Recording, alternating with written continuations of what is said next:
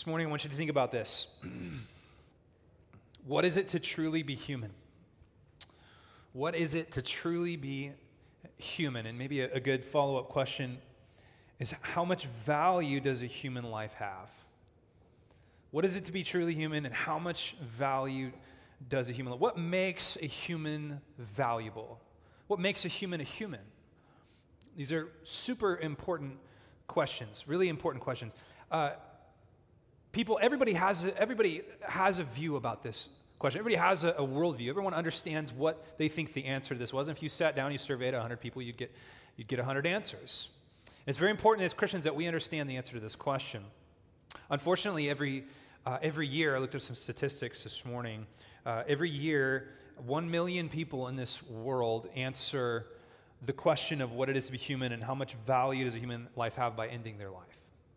1 million people in the world every year answer this question by ending their human life, which is the ultimate statement of my life has no value. Has no value, I'm going to end it. Every year, 73 million people, or I should say 73 million times a year, someone ends a human life inside of the womb. 73 million times every year, a life is ended within the womb, which is a statement about humanity. It's a statement about what makes a human a human. Every year, 500,000, 500,000 homicides take place in this world, which is a statement about what someone thinks about the value of a human life. When you end someone else's human life, it says something about what you think about the value of it. So it's important that we ask this question. What is it to be truly human? Well, what does the world say? The world answers this. First of all, Emil Brunner says, the most powerful of all spiritual forces is man's view of himself, the way in which he understands his nature and his destiny. Indeed, it is the one force which determines all others which influence human life. So my point is here that it's extremely important that we understand and that you understand what makes you a human and why that's important. Now, what is the world's answer to what it is to be human? I was doing some research this week. I literally just Googled what it is to be a human. Like you do, and immediately actually found that BBC had made a documentary series called What It Is to Be Human. Now, of course, it's coming from a naturalistic, evolutionary, sort of secular humanist worldview, but they made a series, and I was reading a little blurb by, I can't remember the guy's name, but the guy that wrote this, the head of BBC documentaries, a little blurb that he wrote trying to get people excited about watching this documentary series. And I wanted to share it with you because I think it says a lot, actually, about what the world is telling you it is to be a human and how that differs from the Christian worldview. Here's what he says. What does it mean to be human? Why do we behave the way we do? How do we live better? How did we get to now? What is our future? Let's start with the facts, he says. Now, I think that's comical because everything he's about to say is not a fact. But he in his worldview, everything he's about to say is a fact, okay? Let's start with the facts. We are one species of primate that emerged from the dry savannas of East Africa just over 100,000 years ago and began a migration that continues to today. Did you know that's a fact? I didn't know that was a fact. It's crazy.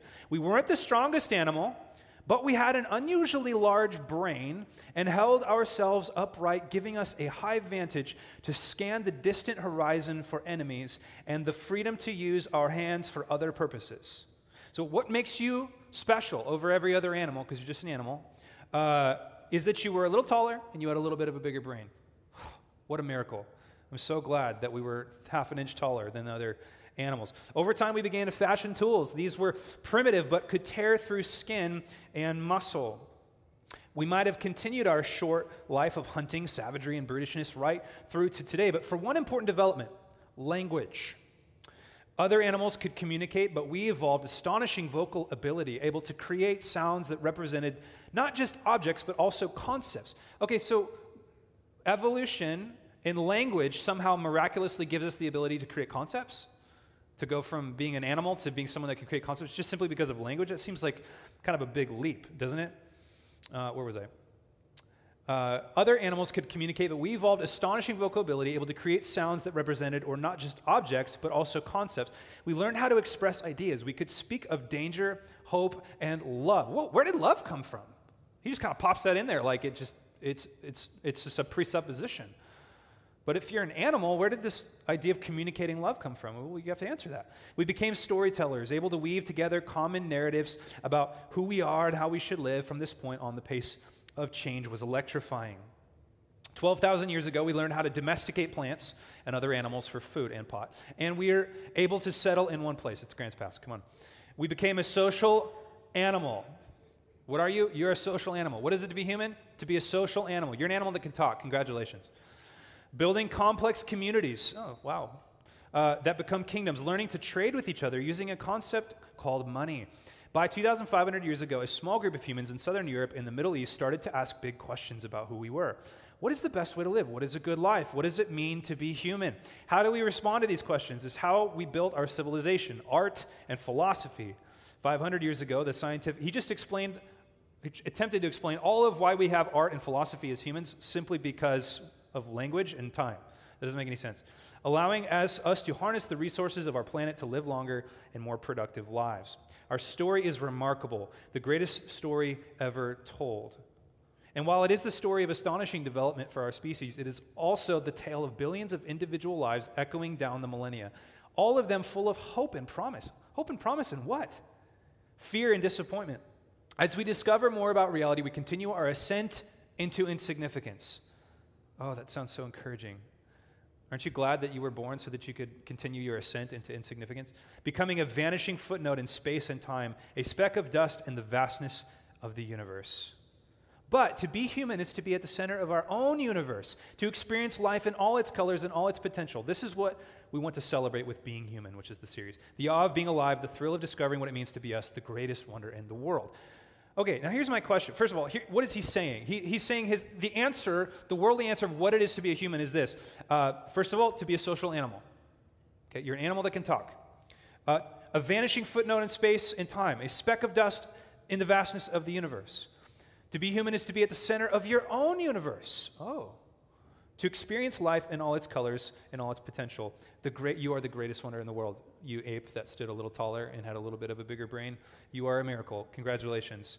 A social animal, a vanishing footnote. Okay, here's my question.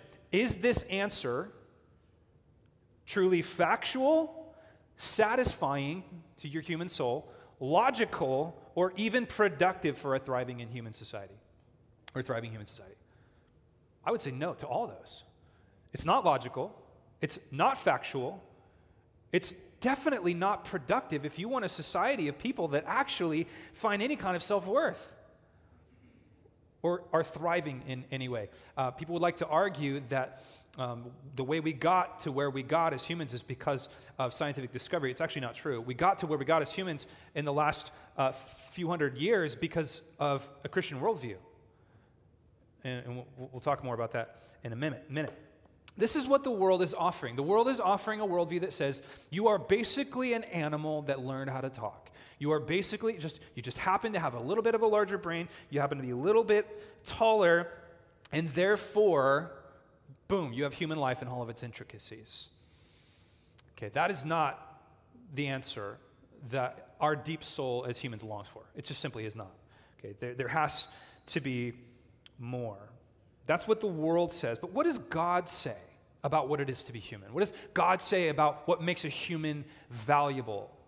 I'm glad that you're asking me that because that's what we're going to look at.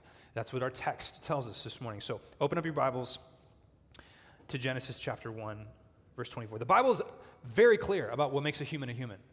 It's very clear about what makes a human valuable and distinct, okay?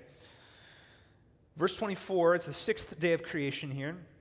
And God said, "Let the earth bring forth living creatures, according to their kinds." Note that word. Livestock and creeping things and beasts of the earth according to their what? Kinds. And it was so. And God made the beasts of the earth according to their what? Kinds. And livestock according to their, and everything that creeps on the ground according to its. Do you think that's maybe important a little bit? The whole idea of something being created according to its kind? I think it is. He says it over and over and over again. And God saw that it was good. Now, that was the creation of the animal kingdom. That was the creation of all of the land-dwelling animal-created life. But then in verse 26, we get an entirely new thing. Then God said, "Let us make man according to its kind." Oh, wait. Does it say that? You would expect it to say that, wouldn't you? because that's what he said about everything else. But that's not what it says. Then God said, let us make man in what? Our image and after our likeness. And let them have dominion over the fish of the sea, over the birds of the heavens, over the livestock, over all the earth, over every creeping thing that creeps on the earth. So God created man in his own image, in the image of God. He created them. Male and female, he created them. Okay, here's the difference that Genesis absolutely makes clear. God created life. He creates animals and plant life and birds and fish and all of these different areas. He creates them according to their own kind. They are a unique thing that he creates, and it's a sort of a new category. He creates these things in order to express his creative ability, his power, his sovereignty. But when he gets to humankind, when he gets to mankind, it's an entirely different thing. He doesn't say according to its own likeness. He says according to his image. He creates humankind not to reveal his creative ability, but to express his personality. He creates humankind to literally reflect who he is as a person. The word image there in the Hebrew is tselem, T-S-E-L-I-M, or actually T-S-E-L-E-M, pardon me.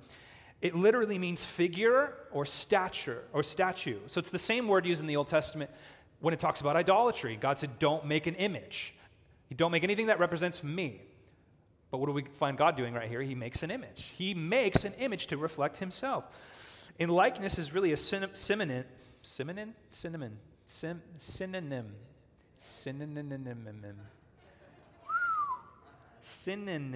just going to slow down.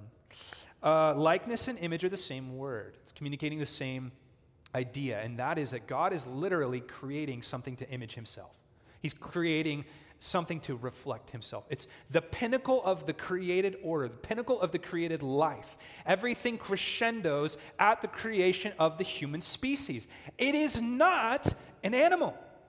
It's not like an animal. It's not connected to an animal. The only thing that's like an animal about a human is the fact that we have a lot of the same organs. We have a lot of the same physicality. But there's something about humanity that is far different, far more distinct. And what it is that you were created for what? You were created to image him. Christians don't have a hard time answering the question, what is it to be human? We don't have a hard time answering the question, what makes you valuable as a human? The answer is very simple. You bear the image of God. You bear the image of God. That's what makes you valuable. God created you to image himself. In what way do we image God is the question, though. In what way do we image God? Let me give you a few categories that the Bible tells us that we image God. First, we image God in our personality, or we could say we image his personal nature. The primary way that you image God isn't necessarily in your physicality. The point isn't that God says, I really want everyone to know that I have fingers and toes, and so I'm going to create a human with fingers and toes. That's not the point. God creates someone that has a personality. That's what makes a human a human. It's not our physicality, it's our personality. That's what makes us human beings. And God creates humans to reflect his personality. You wouldn't know hardly anything about God if you didn't know a human being. Almost everything, in fact, that you know about God, you know because of a human being. You learn about God through human beings because that's how God created, or that's how God decided for him to be revealed, is through human beings. So let me give you some examples. What are our human attributes? What are the things that make us human? First of all, we have this ability to reason. Some of us do. We have this ability to reason. My 5-year-old hasn't quite got there yet. He's working on it. This ability to reason, in other words, like thinking beyond the immediate. Thinking beyond the immediate consequence. We have this ability to reason and think rationally. This is a human distinctive. Why do we have this distinctive? Because God thinks rationally. God has reason. He reasons within the Godhead in the same way he created humans to reflect that reasonableness. We image his personality in morality. This is one thing that the naturalistic evolutionary worldview just simply can't answer. Why do I know what's right and wrong? Or at least have some idea of what's right and wrong? You go into the deepest jungles and you find people and they do wrong things, but they seem to have this universal code to some degree of humanity that knows that certain things are simply wrong. Every human knows it. It's the law written on our hearts. Why? Because we were created in the image of a God that has a moral center. He is perfect and righteous and holy. And so we image that through our morality. Similarly, we image his personality through our conscience. Conscience is what you feel after you do something wrong. Morality is knowing that you're about to do something wrong. Conscience is when you go, I just did something wrong. Why do we have a conscience? Well, we have a conscience because you were created by someone that is right and wrong, and he created you to image right and wrong, and so you know when you're doing something wrong. It's built within you to go, I'm not imaging God correctly. When you sin, you know what you're doing? You're dis-imaging God. You're distorting his image. You're distorting. That's why sin's so serious. That's why we can't continue in sin. If we're his, okay? We image him in our self-awareness as humans. Unlike animals, we have this ability to ask questions like, why are we human? Do you think your dog sits there licking itself thinking, why am I a dog? Like, why? Why am I a dog? What? You think a squirrel, running across, the back of your thing, you think, well, I wonder what it is to be a squirrel truly.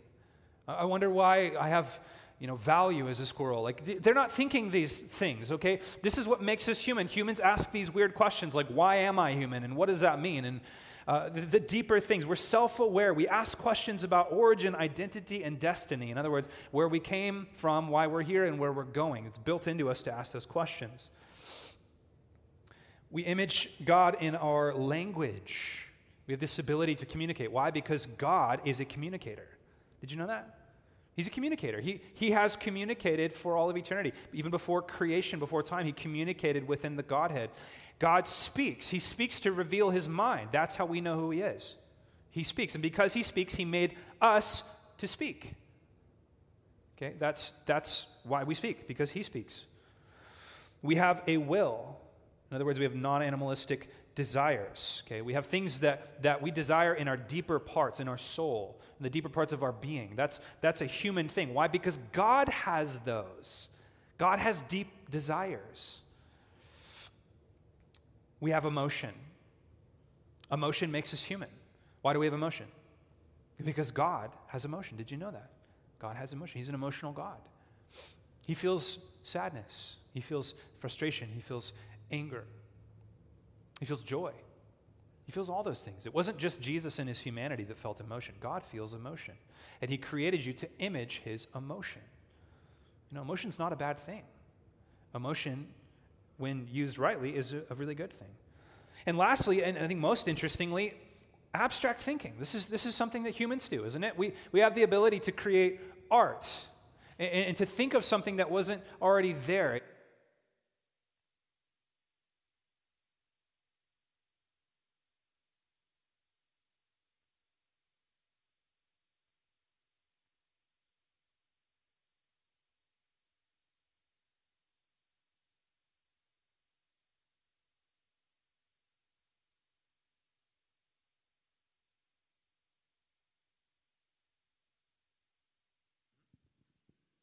Check. Okay. Abstract thinking is art. It's the ability to think of something creative. Okay, animals don't have that. Where do we have that? It's a human instinct. It's a human ability to create and think creatively. And that's one of the things that the naturalistic world you simply can't answer. It's like music. What is music? And how does music serve anything in the evolutionary process? How does enjoying a Mozart have anything to do with me becoming a better ape? I mean, what does that do? And who created music? Where does it come from? Why is it when you put certain notes together, they sound pleasant, and when you put other notes together, they don't? Where does that come from? Well, we are created in the image of a God that is artistic. And when he created the cosmos, he did it in an artistic way. He used multiple colors, multiple textures. He organized it. He's an artist. Okay, so you can see in these particular ways, and probably more ways than these, we image God. Okay, we reflect him. That was the purpose. But it's not just in our personal nature that we reflect him. We also reflect him in our relational nature. Okay, the fact that as humans, we know we need relationship. Where does that come from? It's certainly not an evolutionary process. It comes from the fact that we serve a relational God. God is a community. He's been a community since before time. God, the Trinity. And look at the passage here in Genesis 1. What does it say specifically? It says, let who? Us make man in our image, after our likeness. There's a plurality happening here. Now, some liberal scholars would like to explain that away and say, oh, he's talking to the angels. No, he's not. Because he didn't make man in the image of angels. He made man in the image of God. Who's he talking to? He's talking to the Godhead. He's talking to the Trinity. He's created man as a community.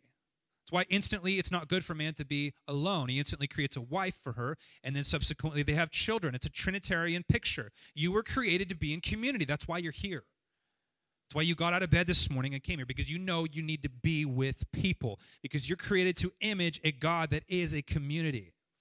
Okay? Listen to me. You might even write this down. We are created by a lover to love and be loved. God is the origin of love. He's the source of love. He's the beginning of love. He is love. Who has he been loving? He's been loving the Trinity itself. And he created you for the purpose of loving you and for you to love him. Therefore, without love, your life makes no sense. So that's why even worldly people, they say, like, I think love is the only thing that's true in the world. I go, yes. But the question is, who is and what is that ultimate source of love?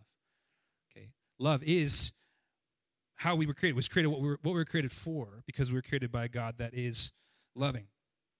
And lastly, we image him. We image his ruling nature. So his personal nature, his relational nature, and we image his ruling nature. What this means is that one of the ways we reflect him is when we manage things well, when we cultivate things well, when we create infrastructure. Okay? Infrastructure is godly. You know what? God put Adam in the garden immediately. What's the first thing he tells him to do? He says, have dominion. Okay, is the word I'm looking for. Let them have dominion over the fish of the sea, over the birds of the heavens. God creates man to be his vice-regent, his co-regent. He creates man to manage. And it reflects God's nature, because God is a manager. God created the earth to run it. And he makes man in his image to run the earth. Okay, so when we're imaging him most fully is when we are functioning in our attributes as humans, when we are in relationship, and when we are managing or stewarding the things that he's created for us to do. Isn't that funny? I mean, these are the basic tenets of what it is to be a thriving human being. Responsibility, relationship, and personality. Understanding who you are and why you do it. These are things God made us to do. This is what makes us human. Okay? But this isn't all that makes us human. The problem with those things is you could say, well, what if somebody didn't do those things? What if somebody couldn't do those things? What if someone was in a coma? Then would they cease to be human? Okay, well, there's one more piece I need you to see here. Let me back up. There's one more piece I need you to see here, and that's actually over in chapter 2, verse 7.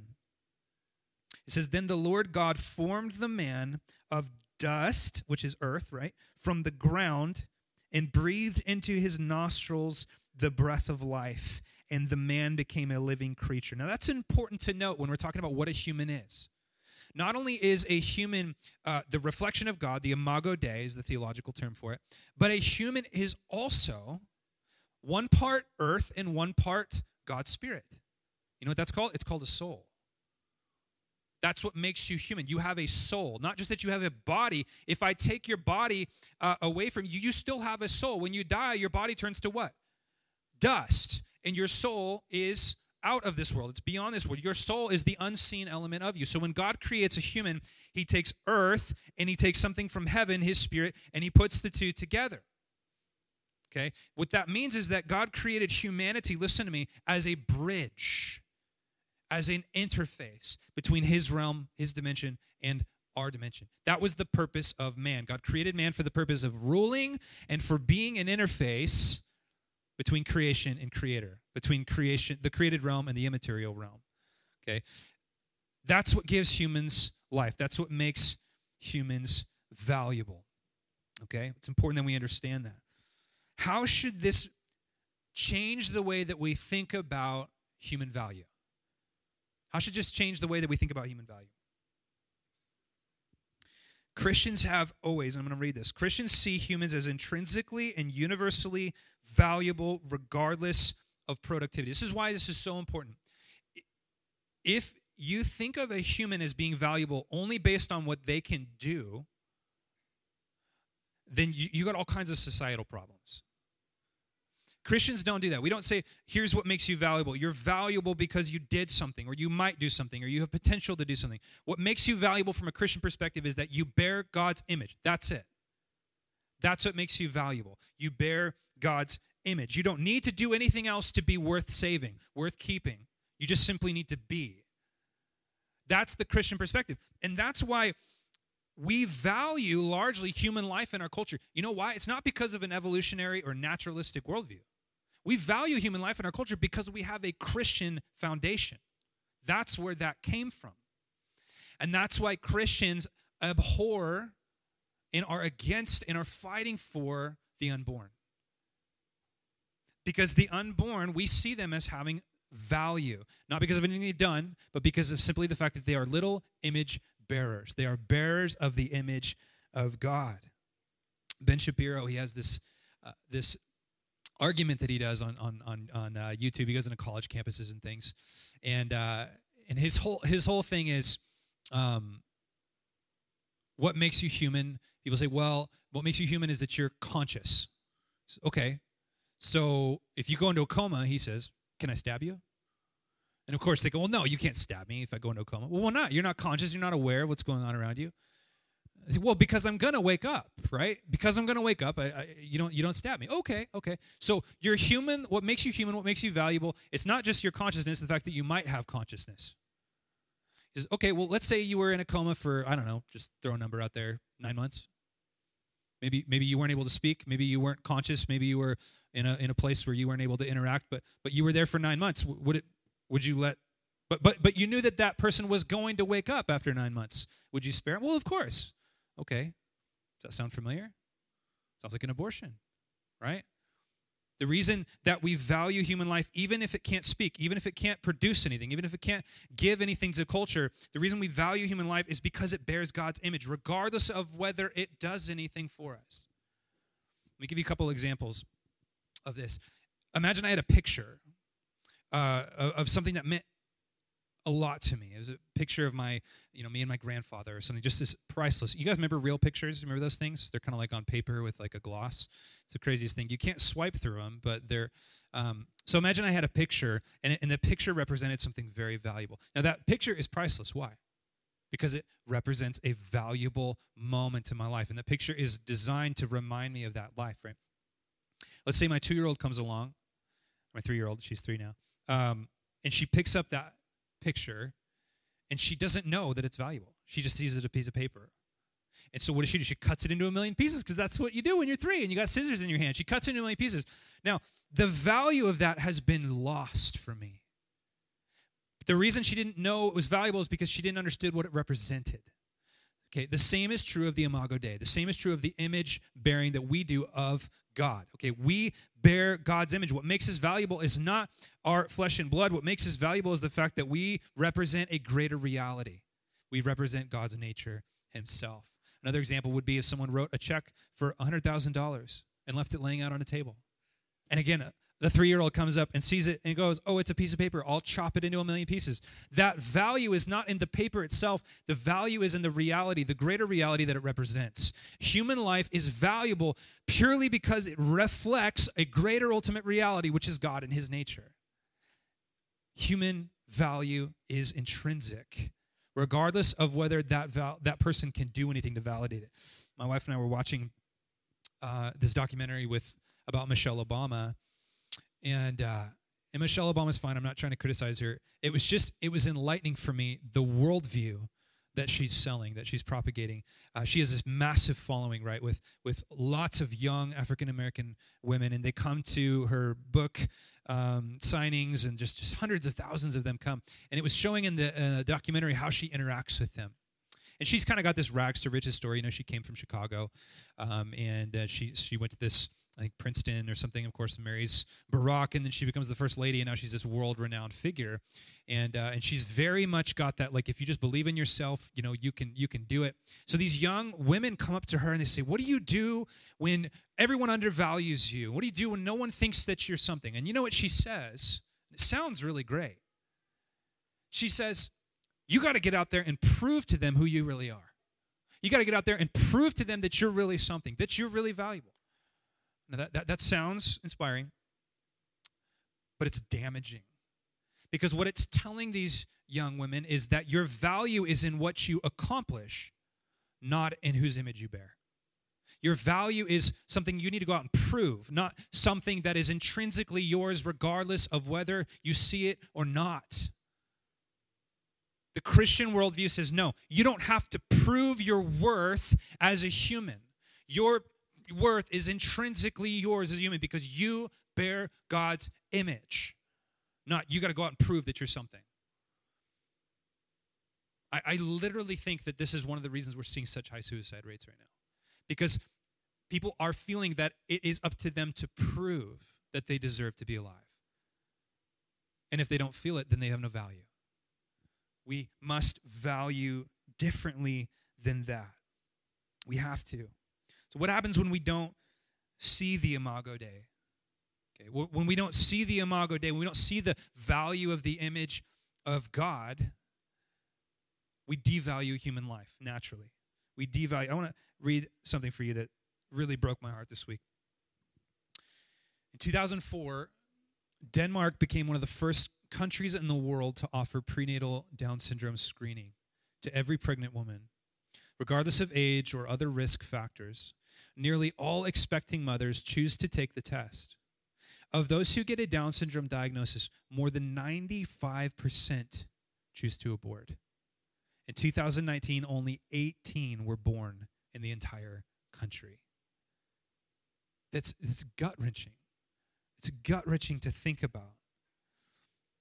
In wealthy countries, it seems to be at once the best and worst time for Down syndrome. Better health care has more than doubled life expectancy. Better access to education means most children with Down syndrome will learn to read and write. Few people speak publicly about it wanting to eliminate Down syndrome, yet individual choices are adding up to something very close to that. What is this saying? It's saying that because people know that they're going to have a Down syndrome baby, they're immensely more likely to terminate that pregnancy. Why?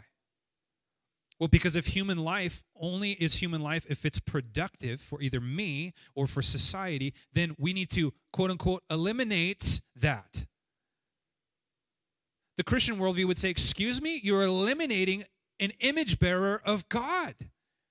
You are eliminating a valuable human life. You're cutting up the check on the ground that's worth $100,000. This is saying that we have better access to health care and education now. Literally, kids with Down syndrome are living twice as long, learning to read, learning to write, but yet when many of mothers find out, they choose to terminate.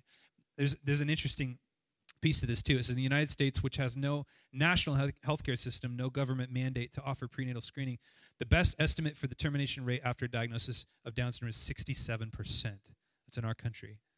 But that number conceals stark differences within the country. One study found higher rates of termination in the West and Northeast and among mothers who are highly educated. Why would that be? Why would it be? You think it would be the other way around, wouldn't you? You think that the mothers that are more educated would go, no, this life has value. The mothers that are more educated, this is my theory, the mothers that are more educated are on career paths. They're on a career path, and they cannot imagine anything getting in the way of that career path. Do you know how much work it is to raise a child who will always be a child? It's an immense sacrifice. And if that sacrifice comes in the way of your view of yourself and your own value and your own productivity, then it's terminated. Okay, that's what happens when you don't believe in the Imago Dei. That's what happens. You don't see value in human life beyond what it's able to produce. And produce is based on the culture you live in. That's what Nazi Germany did, right? They said, based on their cultural norms, they said, this is what good human life is, and this is what bad human life is. And the way we're going to fix the world, the way we're going to establish our utopian vision is by eliminating the people in it that are not the way they should be, which for them were Jews, right? This is where that leads. This is where that leads. As Christians, we value every human life. That's why Christians are fighting against abortion. That's why Christians largely have been the ones that have started orphanages, that have championed adoption, championed foster care. So many, because we see the value of a human life intrinsically, not because of anything they've done, but simply because they bear the image of God. It's so important. It's so important. When we don't believe in the image of God, we feel like we can change and screw with anything that we want. Gender, sexuality, eugenics, all of that is a failure to believe that God creates life, and then when he creates life, he does it intentionally in order to reflect him. Are you with me? Okay. As Christians, though, we need to see this. We need to see that humans reflect God's image. And we need to understand that because, here's what happens a lot of times. We raise our kids and we don't want them to be influenced by non-Christians. So we say, hey, non-Christians are like this. And we paint some really stark caricature of a really worldly person with a needle in their arm on the whatever. And the Christians are like that. And they say, okay, great. And then they go off to university and they have some professor who's very moral. And he goes home to his wife at night and he recycles his garbage and he's very smart and he's very intelligent and he's not a Christian. And then kids go, well, wait a minute. Were my parents lying to me? Why is this person such a good person? Okay. The Imago Dei answers that question.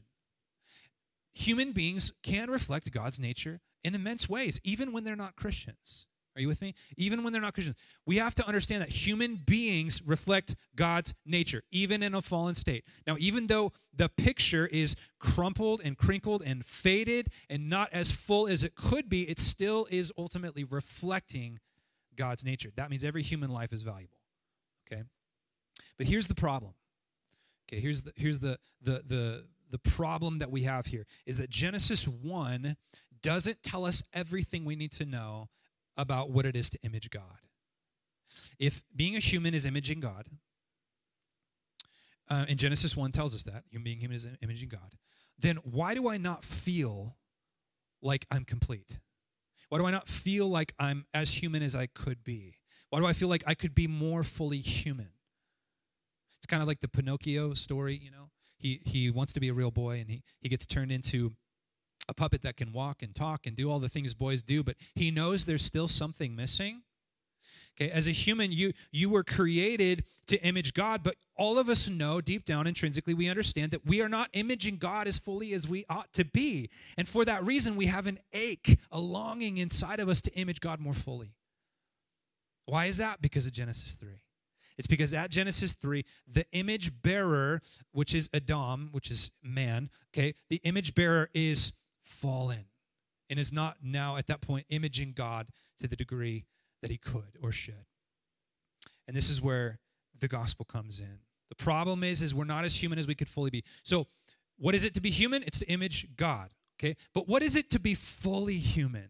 That's the answer that the gospel actually answers. What is it to be fully human? What is it to be as human as it can possibly be? It's the same thing we all want, right?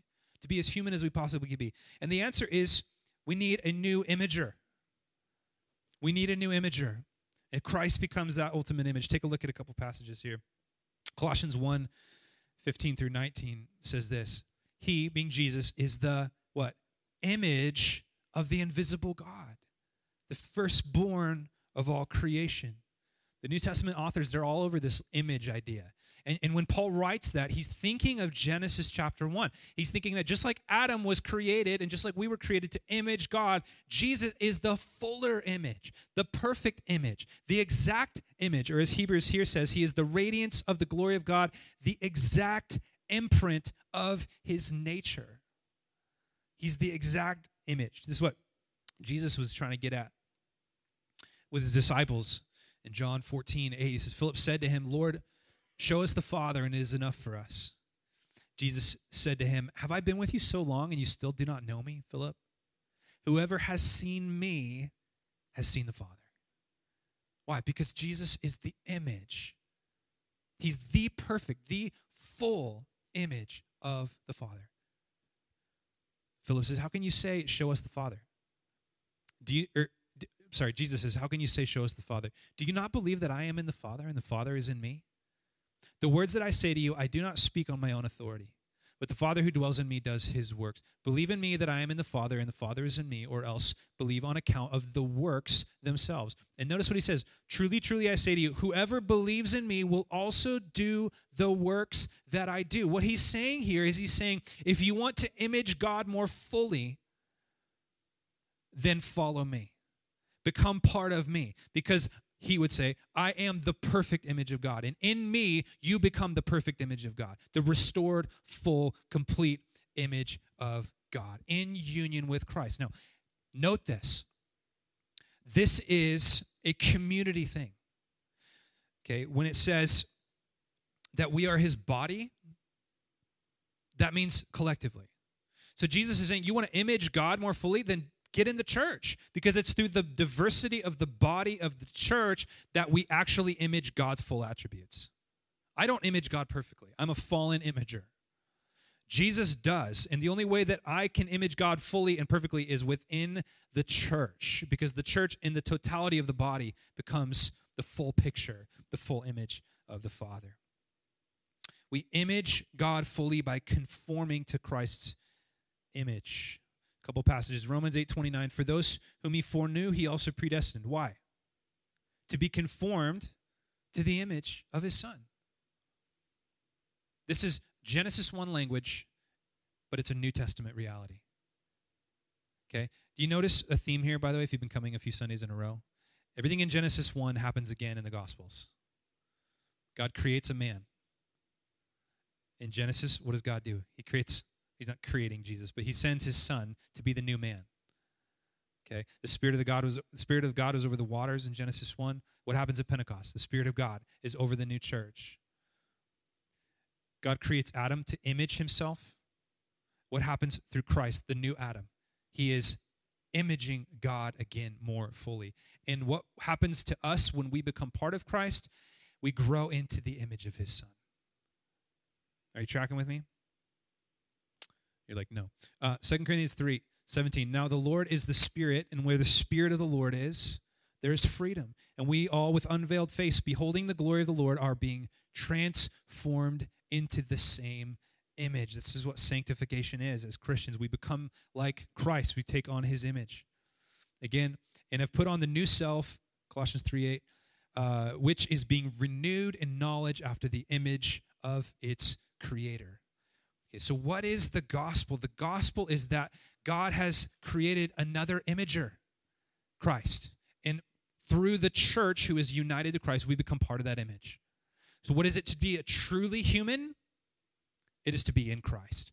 That's what it is to be truly human. Jesus has redeemed the picture of God the Father in every way.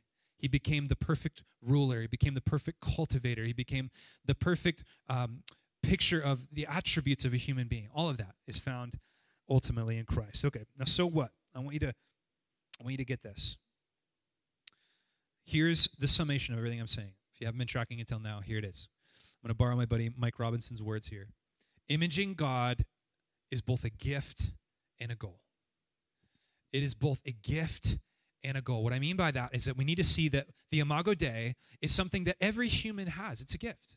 Every human life is valuable. It's a gift. You have been given the gift of humanity, and the gift of humanity is that you image God. But that's not all that it is. It is also a goal. And it's a goal, and the goal ultimately is fulfilled in the person of Christ Jesus. It's something we pursue. So as a Christian, I don't just go, yay, I'm created in the image of God. I go, how do I image God more fully? How do I image God more completely? How do I image God more totally? And the answer is I become like Christ. That's the answer. Let me give you 3 implications and then we'll be done. 3 implications of what it means for God's image to be a gift and a goal. 1, don't be too negative about humanity. This is something that sometimes some of you know what I mean by this, in Reformed Christian circles, when we talk about the depravity of man, which is very true. Okay, if God didn't limit the evil of man, it would be so bad you literally couldn't even watch it. I mean, humans are capable of all kinds of evil. But having said that, sometimes we can overstate that.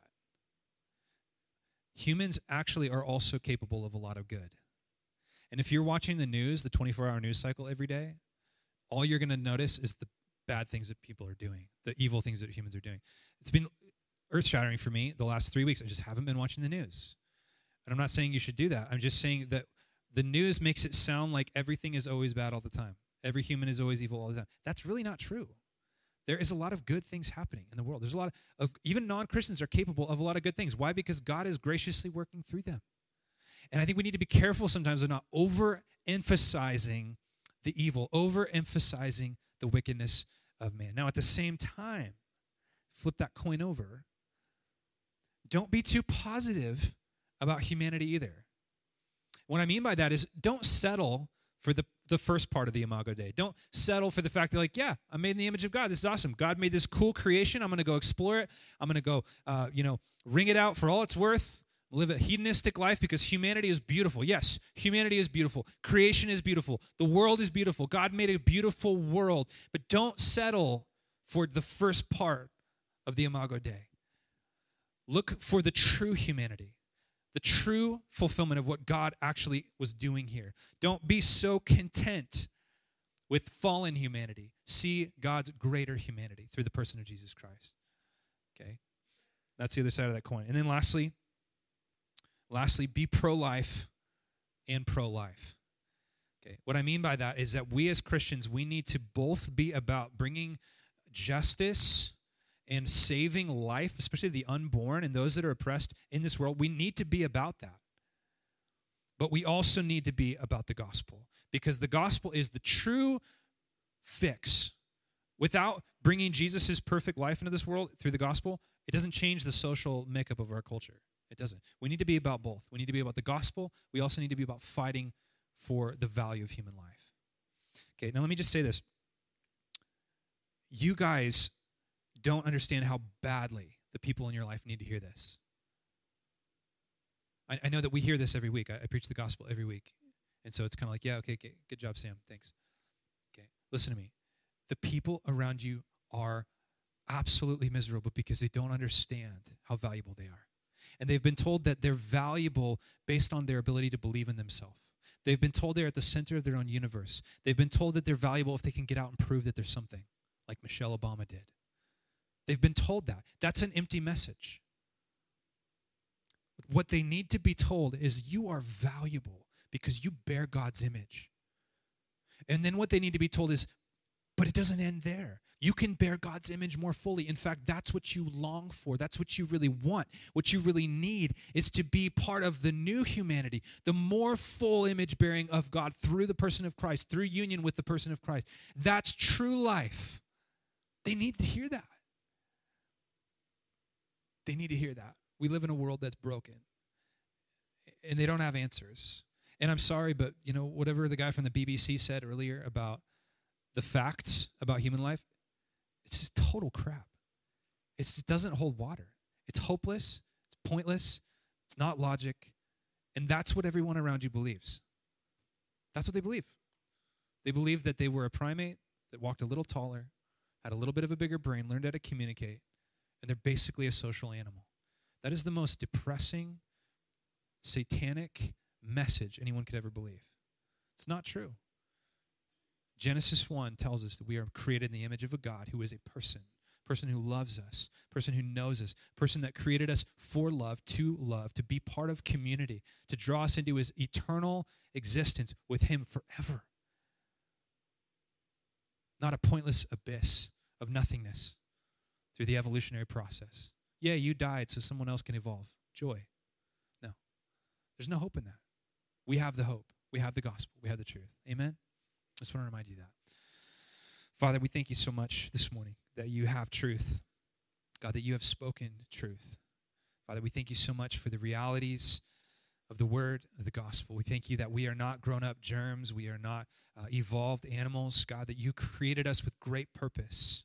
You've made us distinct, Lord. We were the crown jewel of your creation. You created all of the cosmos. You created all of the world in order to create a habitat for us so that you could reflect your beauty and your glory in us. And God, we want to be restored to that purpose. We don't want to be the crumpled up, faded, folded picture on the ground. We want to be a more full, rich image of you, God, and the totality of your person, who you are, and the things that you do.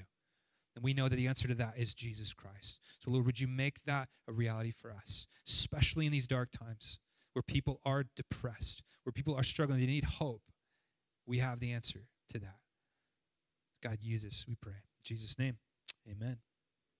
Amen. All right. Well, God bless you guys. I'm going to cut you loose. Hope you guys enjoy your week.